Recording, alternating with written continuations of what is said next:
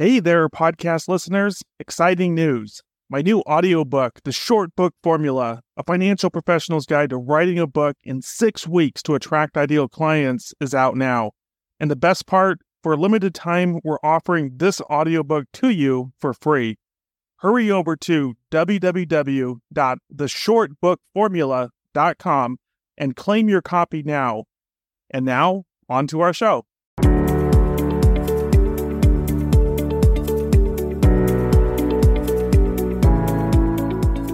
Hey everyone, this is Paul McManus, the host of the $1 Million Producer Show, and I am here today with my guest, Michael Moore. Michael is the owner of CDP Insurance Services based out of Southern California. Welcome, Michael. Hey, Paul. Thanks for having me.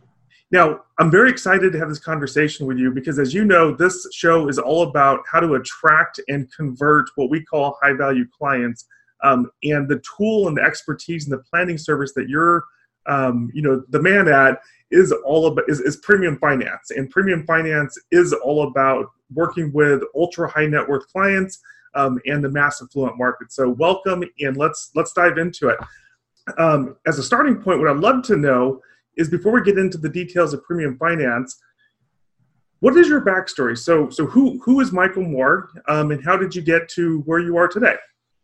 So, I started with a small brokerage firm here in Southern California, and kind of worked my way up through that firm to a bigger brokerage firm, and worked my way up through there, and then joined up with a producer group that you're very familiar with. Mm-hmm. And that's some of the brightest minds in the industry, and some of the biggest selling life insurance guys there are.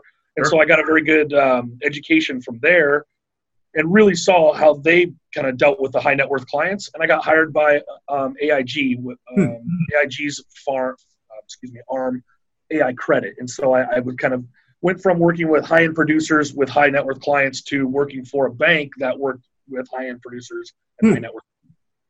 AIG found its troubles in 2008, 2009, and subsequently AI Credit was sold to Wintrust Financial Corp out of Chicago. And I was their sales vice president for the West Coast from 2007 to 2015. And you, so my understanding is that for the past 15 years, you have solely focused on premium financing. Is that accurate? That's correct. And for an advisor listening to this, what is the role that you play? Are you competition? Do you help them? What is your role when it comes to advisors thinking about doing premium finance? I help them. So my whole business is built on sharing cases and these ideas, right? So these agents need to go out. This is really elephant hunting, Paul. And so these agents need to go out and do what they do on a daily basis. But they can add this arrow to their quiver that says, I know Michael Moore and his expertise, which is premium financing. And that's really where I'm going to make my hay with them, is making the client introductions. I'm going to have to speak to CPAs and attorneys, on behalf of the lenders, and these are, they're complicated deals. And so you want somebody that's done it before and has done it quite often, because I've seen all the trip ups now and where these things go wrong. Yeah. And it was really the reason that the segue, it's why I left the bank and started my own business, is because when I was at the bank, I could see where these things went wrong, and how, I was wondering how clients and some agents would sleep good at night. And so I wanted to come out and kind of bring a conservative voice to the premium finance market. For an agent watching this, who are the ideal clients for premium finance? What are those characteristics or qualities that a client needs to have to make them eligible or a potential prospect for premium finance? Yeah, so there's typically 2 tracks to premium financing, and one is the older client that's got a $10 million net worth and up, and they've really, they've already made their money, they've got something now, and they want to keep it and pass it on to the next generation. So the focus there is often trust planning and estate taxes. Mm-hmm. We see another track, though, within the last few years, of the kind of high income earning younger person, right? So I'm 50 years old. I'm making $250,000, $300,000 a year. I got a wife and kids and mortgage and all that kind of stuff. I haven't put enough away for my retirement yet, which is only 15 years away. But I can't afford to put away 20, 30, 50 grand a year. Well, I can also supplement that by borrowing money from the bank and getting a bigger policy, right? Make it big now while I'm in my earning potential still. Then when I retire, that benefit not as important. I can slam it down, maximize my cash value, and get tax-free income. Very cool. And for an agent that's watching this and they would love to do premium financing, but maybe they don't necessarily have the clientele in place. Or actually, let's take this two ways. So if they have an existing client that they think might be eligible for premium financing, how would they potentially work with you? So it's a very easy phone call for me, and I've also got an intake form. But really, I can qualify a lot of these things just on a phone call with the agent. If it's really a matter of give me a real hard and fast, Mike, the only thing I need to see is 2 years of tax returns and a financial statement, and I can qualify for pretty much 85% of the cases out there. Very cool. In terms of an agent that has that client, they come to you, they see if they're qualified. How do you work with them in a way that this is the agent's client, not yours? How do they have that trust so that they are comfortable bringing potential prospects and clients to you? That's a great question, Paul. And really, my business is only built. I don't have clients of my own. My whole business is built on sharing revenue on these cases with these agents. And so I really look at the agent out there as my client, and their client is their client. And you and I talked about this. They can bring this new idea to all their clients, and some of their clients might not like it. The nice thing is that the agent is going to sit on that side of the table with the client. And if the client doesn't like it, then they're still friends, and they can just say, thanks for your time, Mike, and I can walk out of the room. And so I think it goes back to, this is elephant hunting. You don't need to be an expert in everything. Do what you're good at, and then bring in somebody like me to be the assassin. Very cool. And do you work with agents around the country? Absolutely. I'm licensed in 25 or 30 states right now. Very cool. And when you work with a client, what does the interaction look like? Do you travel? Do you do it on Zoom like we're on now? Whatever's easiest for the client. I prefer to do it at Zoom like you. It's very, this is very easy and very effective. Oftentimes they're just done on conference calls. A lot of the times the clients pitch the idea. Once we kind of hammer down exactly what they want to see, then it's really the CPA and the attorney and getting their approval process. And that's typically done just over the phone. Very cool. Now, on the other side of the coin, you might have an agent watching this and they would love to do premium financing. And my assumption is that they love to do it because, can you talk a little bit about the commissions and what's in it for the agent? Yeah, so these are typically larger cases, right? Because we're funding typically whole life or index universal life, and those policies really perform well when you max fund them up front. So we're really borrowing a lot of money up front to fund these policies so that they perform well. And so they're larger cases, and which translates to a larger commission. The typical split out there for most of my competition is if they have to talk to the client and the client's advisors, it's going to be about a 50-50 split. CDP does it for 25%, so 75% to the agent, 25% to CDP. If you're a savvy agent that can do a lot of the selling on your own and I don't need to do a lot of it, I'll go down as low as 50% of my split. And for that, I do all the modeling, all the design work, right? I negotiate with the lenders and the insurance companies, and then I'm there on the renewal process every year. Very cool. Now, for an agent that is would love to do premium financing, and maybe they don't have the right clients today, or maybe they don't have enough of the right clients today, do you have any advice for them in terms of how they can go elephant hunting, how they can go and find these clients, and who might be the best clients? What is the ideal target client profile for them? So, you really got to find a center of influence that you and I discussed that. It's really got to be a CPA or an attorney that is dealing with these kind of clients. It's really hard to find high net worth clients on your own. It's usually going to come from unless you run in that circle, right? And it takes a long time selling life insurance to get there. That's for sure. So, but a lot of stuff comes from CPAs and attorneys because they're the ones that are advising these clients to buy insurance and setting up their estate and their businesses and all that. So that's where you're going to find those clients, I think. And having this arrow in your quiver of premium financing, you'd be surprised how many CPAs and attorneys out there still haven't heard of it. Okay, so what I'm understanding is that for the agent to find these ultra high net worth clients, that typically the most tried and true method, if you will, is to work with a center of influence, a CPA or an attorney that might have these clients and bring them to them.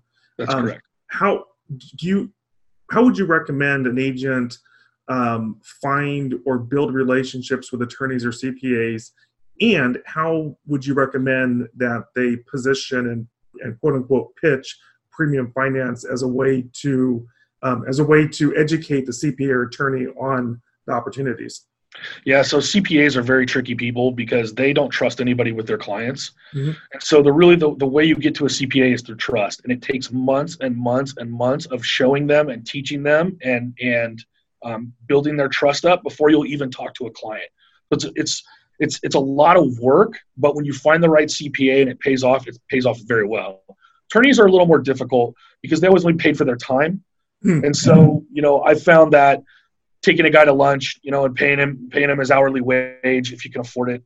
You just sometimes you gotta spend money to make money, but that kind of deal, or joining your local bar or your local chamber or Elks. There's you can find the attorneys in there, and those guys really just want to get close to and have a martini with, right, and then kind of talk about different ideas and things. But they're a little more. They're hard to break through too, just because they don't trust anybody either, and they think that they're smarter than everybody else. So you really got to know your stuff with the attorney. So it's always nice, share a cocktail, bring up some ideas, but then make sure that you're prepared to really give them the details and things when they start asking for it. Yeah, definitely. CPAs are definitely great centers of influence, but it just takes a long time to build them. Sure. Do you play a role in terms of educational resources or anything? Do you help agents in any way facilitate not the relationship per se, but in terms of the educational process? Do you have any tools or materials that help that? Absolutely. I can get them tools and materials, and then I can also just get on the phone with the CPAs. Okay. It's easy for me to talk to them because I can talk their language. Been around them long enough. I actually had an ex-partner who was a CPA and an attorney. And so, I always thought I was going to need him to bring him in to talk to the CPAs and attorneys, but I understand this and been doing it so long that I can get on pretty well without, actually having CPA JD behind my name. Perfect. Moving forward, and I think we may have touched upon this, but let's go a little bit deeper. So in terms of the, not the agent, but their clients or prospects or potential clients, what are those, whether it's markets, industries, but also what are those specific problems that the high income professional, the ultra high net worth individual, the business owner, what are some of those, things that premium financing can address? I was actually looking at your website, and you have some very common ones that people, I think, are possibly aware of. But then you also have a list of uncommon ones that are maybe a little bit outside the box. Can you go a little bit deeper in terms of what those are? Sure. Premium financing is just a tool, right? And it's the way I look at it is a bridge to a bridge, because the life insurance is the bridge for your premium for your estate plan. I have an estate tax problem. I buy the life insurance policy. When I die, my estate taxes are paid so that my estate can transfer wholly to my children, right? Or my beneficiaries. So I look at the premium financing as the bridge to the bridge, because now what I'm doing is I'm getting the policy I need for less out of pocket, and I'm turning around and reinvesting my savings into my estate and going to make it bigger, right? It's good for us because now I can go back and sell the client another insurance policy in 5 years when their estate's doubled in size, right, or whatever it has. So the estate is one potential tool. What are some of the other situations that premium financing can be a solution for? That's right. So what? Funny, farmers, right? I do business with a lot of farmers. Farmers are rich on paper and poor in the pocket, right? They reinvest all their money. They have massive write-offs because of machinery and equipment. But what I find almost always happens on farms, Paul, is that there's 2 or 3 children, one of which wants to stay and run the farm, and 2 of which can't wait to get out of there fast enough, right? And so they have this equality of inheritance issue. And so life insurance is a perfect deal for that, because you could say, look, we're going to give Joe the farm and Sue and Bob going to have the cash from the life insurance policy. And so everybody's fairly treated and equitable in that point, And then you just life insurance. See, the whole thing about premium financing, and make this very clear, is that it is not the sale. The sale is the life insurance, right? And I always say, look, people buy life insurance for 3 reasons. They love somebody, they hate paying taxes, or there's a greed factor to it, right? Like where we're saying on the high income earning client, I can put away $50,000 to a life insurance policy. It's going to buy me $1 million policy, right? Or I could put in $50,000 and borrow $100,000 from the bank. So I'm putting $150,000 in, buy myself a $3 million policy, use somebody else's money to pump this thing up. And then when I retire, I've got much more cash in the thing than I could have done on my own, So it's always, okay, well, that was a greed factor because the guy wanted more income, right? Tax-free income. These people over here love their children and wanted an equality of inheritance. This guy bought a big policy because he didn't want the government to take his estate away from him, And so it's always life insurance first, And then when you qualify the client, you can say, well, hey, have you ever thought about using the bank's money to pay for your premiums? And that's a great way to roll right into it. Definitely. You were also sharing a story with me about, a lot of the potential clients, are business owners, type A personalities. Absolutely. And I believe you were saying that one of the questions or concerns that comes up is the interest rate. Can you share a little bit more about why that may or may not be a legitimate concern? No, yeah, totally. There's three moving parts in premium finance. You have your policy crediting, you've got the rate that you're borrowing at, and then you've got a collateral piece, which the collateral piece, depending on if you're paying your interest or not, right, it's kind of tied back into what's your borrowing rate and what does the policy do. And so this client, he's like, what if interest rates go up? I said, interest rates are cyclical. They go up and down. But if you're concerned about it, we can do a cap. We can do a fixed rate. We can do all kinds of stuff. Okay, knock that one out. Well, what if the policy doesn't perform? Well, I've showed you some worst case projections. And even though your policy may not perform, you may have to put more money in year 5 or 7 or 10. We have saved you $3, $4, $5, $10 million up to that point, right? By paying interest versus these large premiums. And then the third thing, basically, it just, he didn't like the guarantee that he had to put up personally. And I said, I can get that waived for you. So we knocked everything out, but he still had some hesitation. And I just said to him, Paul, and this is all these these high net worth clients. It's like, this thing, it really depends on your ability to continue to make money. And that basically is it. I said, interest rates go up and down, policy, fluctuate performances. I said, but if you continue to go out and do what you do and look at your tax return in 2017 and 2018, you made $9 million. This thing will be fine. We're going to save you $10 million over the first 10 years, which you're going to reinvest at. Would you tell me your business was returning 25%?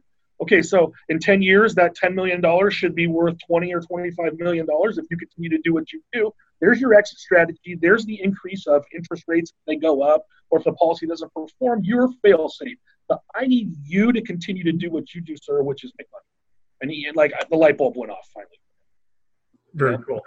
Yeah, and it's a little bit of an ego stroke for those people as well, but it's true. I mean, these clients are not trust fund babies or people that won the lottery. These are people that built something hard with their own hands and their own money, and they want to make sure they keep it and pass it on.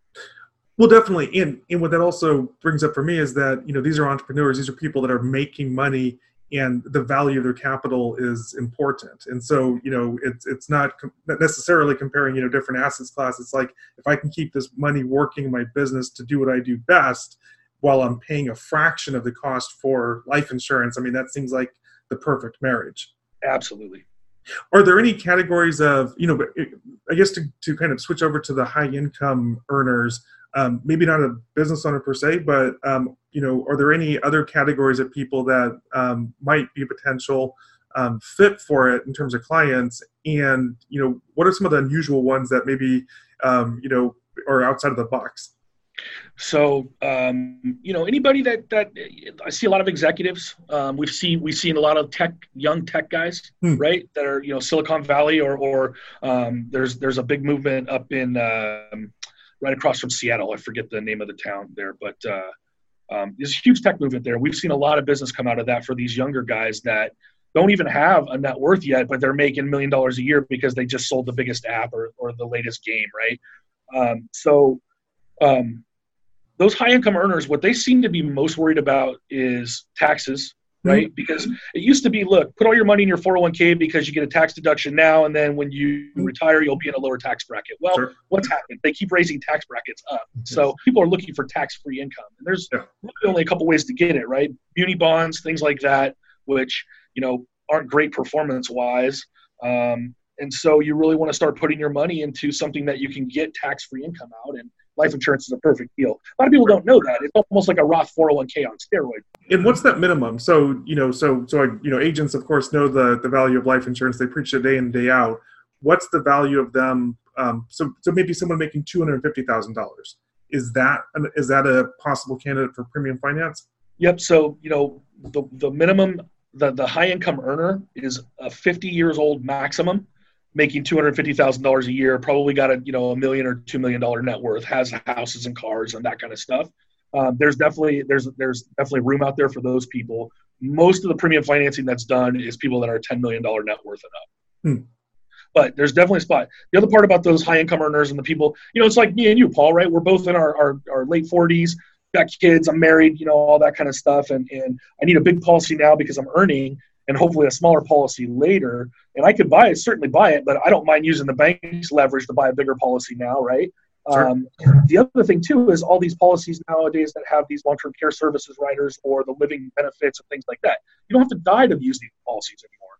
So a lot of the people my age look at it that way as well. Well, I can only afford a $500,000 policy, but I could get benefits on this thing up to $1.5 million if I could certainly afford it, And so I can leverage it, and I can buy the bigger policy, and I can have more living benefits for if something happens to me before I happen to die.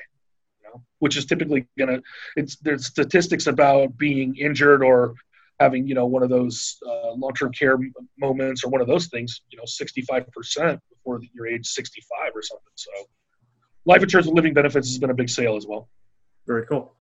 In terms of premium finance, is there any question that I haven't asked that you think might be useful for our audience?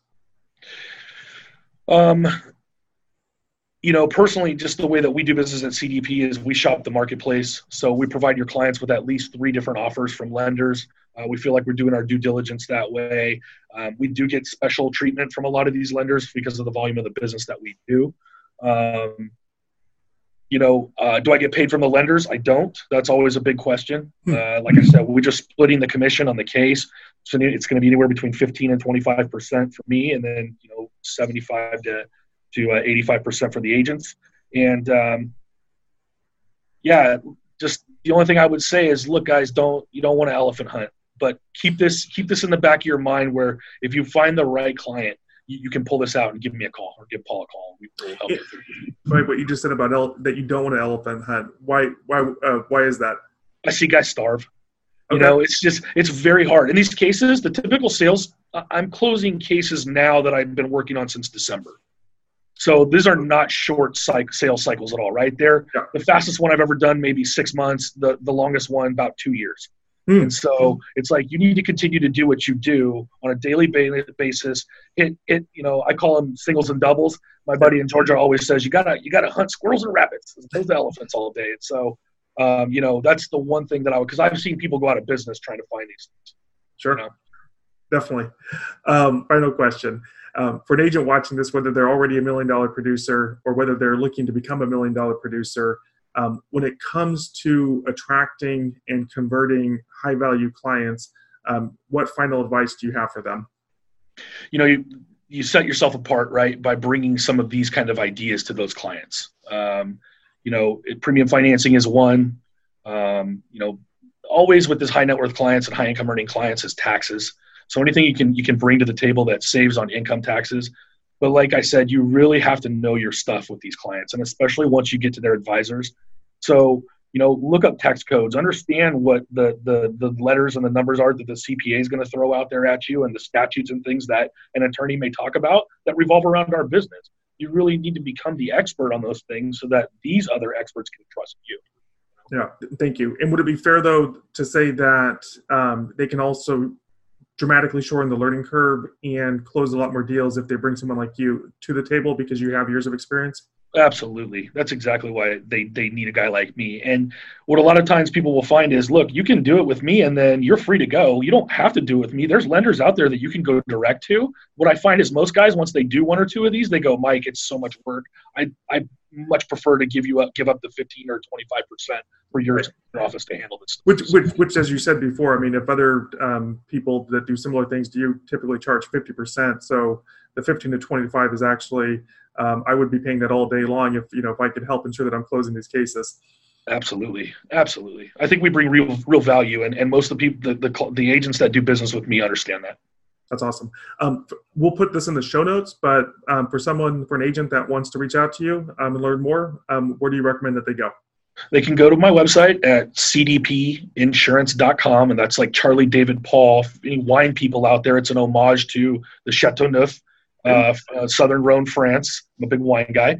Or you can call me on my cell phone anytime, 949-923-7260. Very cool. Mike, thank you so much for being on our show today. Thanks, Paul. Appreciate it.